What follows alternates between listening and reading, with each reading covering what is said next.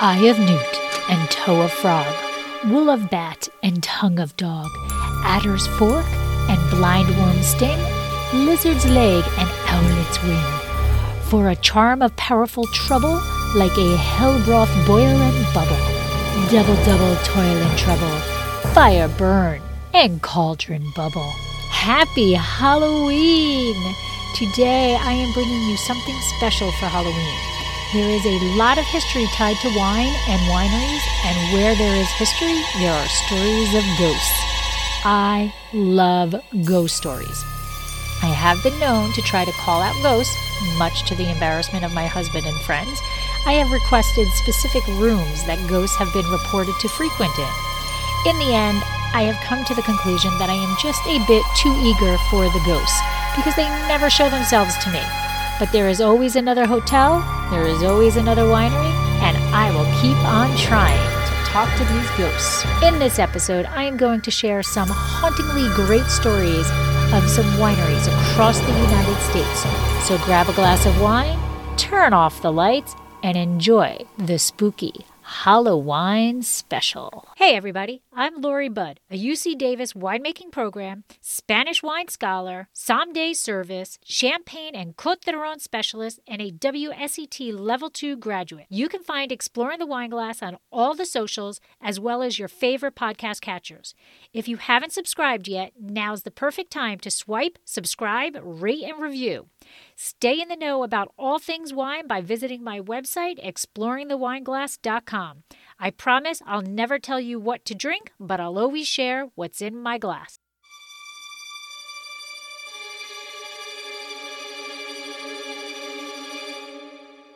Happy Halloween! All my life, this has been my favorite holiday. The one night that the veil is thin and the one time a year that the dead can easily communicate with the living. Halloween is typically thought of as a day of wearing costumes and getting an insane amount of candy. But in reality, the tradition has its roots in ancient Celtic history. The festival is known as Samhain. The festival marks the end of harvest and the beginning of the dark portion of the year. In Wiccan, we are at the mercy of the goddess of sun and the god of night. At sunset on October 31st, the god of night begins to have more control, having more hours of darkness in the day than sun. During this time, it is the veil between the physical and spiritual worlds is thin. The spirits are able to cross. It is not meant to be a scary time. Instead, it is a time that the living can speak with their loved ones. And since they made this long voyage, it was expected that the living provided exceptional hospitality. Food and drinks were placed on the table to welcome the spirits. This is thought to have been the beginning of trick-or-treating. However, sometimes there were bad spirits, angry spirits. These spirits could also cross and haunt those that did them wrong. In hopes that these not-so-happy ghosts would not recognize the living, many believed that costumes, originally with some blood on them, would hide them from these irate spirits. And this is the beginning of costumes. Another Halloween tradition is bobbing for apples. This is also a Celtic tradition. In the past, people tried to bite an apple that was hanging from a string. When they were able to capture that apple, they would peel it and throw it into the water. The peel would then reveal the first initial of their future spouse's name. And let's talk about jack-o'-lanterns. The tradition of a jack-o'-lantern has an intriguing history dating back to the 18th century. An Irishman blacksmith named Stingy Jack invited the devil to drink with him at the tavern. Jack convinced the devil to turn himself into a coin so Jack could pay for the drinks. But instead of buying a drink, Jack pocketed the coin and left the tavern, not allowing the devil to return to its true form. Jack eventually freed the devil in return for the promise that the devil would not claim Jack's soul when he died. But at the time of Jack's demise, he was denied entrance into heaven, and the devil kept his promise of not claiming Jack's soul. And since he did not do so, there was nowhere for Jack's soul to go. In a final rub to Jack, the devil gave Jack a lantern made from a carved turnip and sent him off to wander the land restlessly. The Irish referred to the ghostly figure as Jack of the Lantern, and then simply Jack-o'-lantern. As time passed, people began carving pumpkins as opposed to turnips that were originally done. With a bit of Halloween history under our belt, I thought on this spooky day, I would share stories of some wineries that have a haunting history.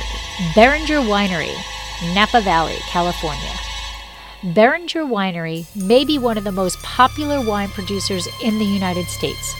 The winery was founded in 1876 by Jacob and Frederick Beringer. Jacob was in charge of wine production and winery, while Jacob was in charge of the construction of the winery and caves. The foundation was dug in 1877, with the caves beginning to be dug 1 year later.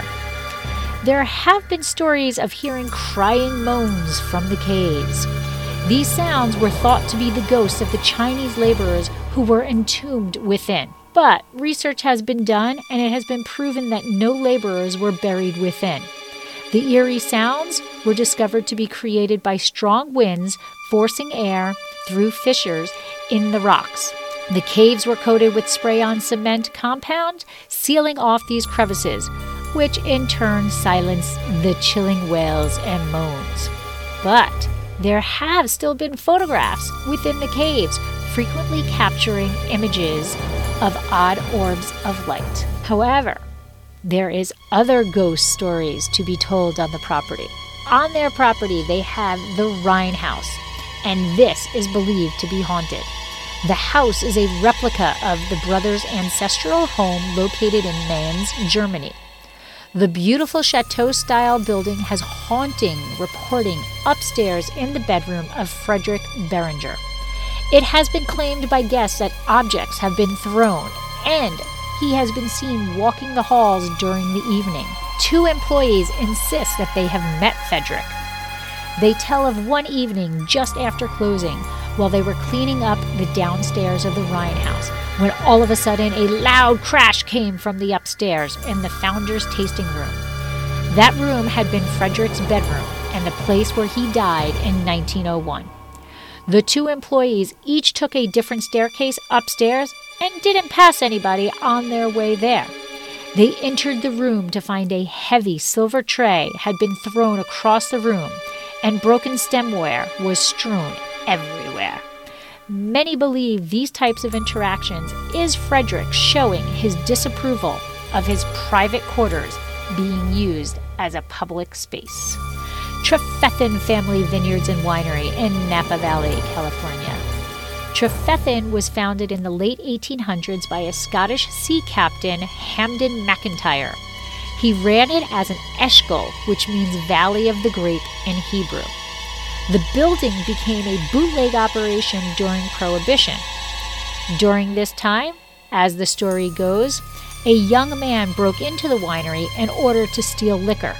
He was caught pretty darn quickly and was hanged from one of the interior ceiling beams in the upstairs portion of the winery. Many visitors have claimed that they have seen a recurrence of this event, and they have seen a shadow of a human swinging overhead. Bartholomew Park Winery, Sonoma Valley, California. From bootleggers hanging to a morgue we go. Bartholomew Park Winery has its fair share of paranormal stories. In the past, the building has served as a morgue, a women's prison, and a hospital. Ghosts have been seen within the main building. Where the cellar currently resides used to house a female prisoner and people who have reported hearing voices beginning in the late afternoon and continuing into the evening. In fact, ghost hunter Jeff Dwyer spent a month investigating this facility. He explains, during part of the investigation, down in the morgue, there was a time when the room suddenly turned ice cold. It was just freezing to the point where I couldn't sit there any longer and had to go upstairs to warm up. In 2006, 5 psychics attempted to hold a seance, but there were so many ghosts trying to speak to them that they were overwhelmed with the spiritual activity that they became exhausted and all had to stop. When the winery was retrofitted to be earthquake-proof in the 1970s, the remains of a woman were discovered in the basement, and a story developed that the bones found were those of Madeline and that her spirit remained in the winery. Madeline was a prisoner who was said to have escaped, but they just never found her body until now.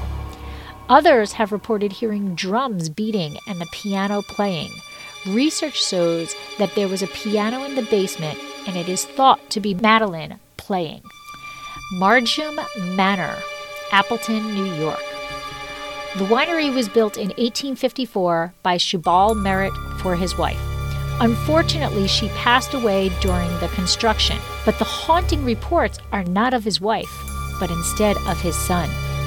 After coming home from a hunt with his son, Louis, Shubal reportedly was cleaning his gun when his son came into the room.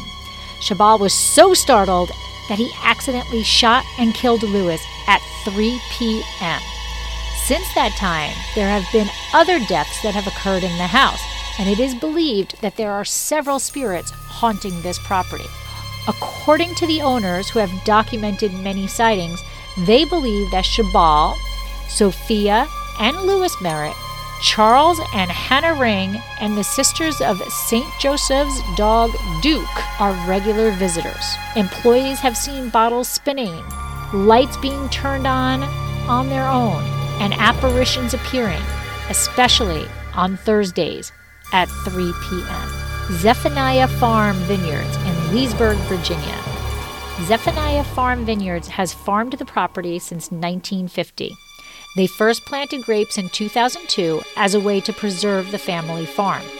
Today, they have 14 different varieties of grapes on their land, and their primary ghost is Maddie Nixon. She apparently is a benevolent ghost, but seems to stir more when there are engaged couples in, enjoying each other's company. Maddie Nixon inherited the property in 1903 as a single woman, and later married Dr. William Casalier, a British veterinarian who thought himself an aristocrat. However, Casalier had a bit of a temper, which led to the death of a tenant farmer who had accidentally let a cow loose. It is thought that Maddie wants to make sure that the people who are getting married truly know each other before the vows. However, Maddie is not the only ghost to hang out at Zephaniah Farm Vineyards. According to the owners, this historic home turned into a winery is haunted with over 35 confirmed spirits. Bonnie has experienced several encounters. One, she explains, happened after she cleaned the parlor room after some guests left the home. After tucking the chairs in at the dining table and clearing everything off the table, she returned to the parlor to find it as though several people had been sitting there.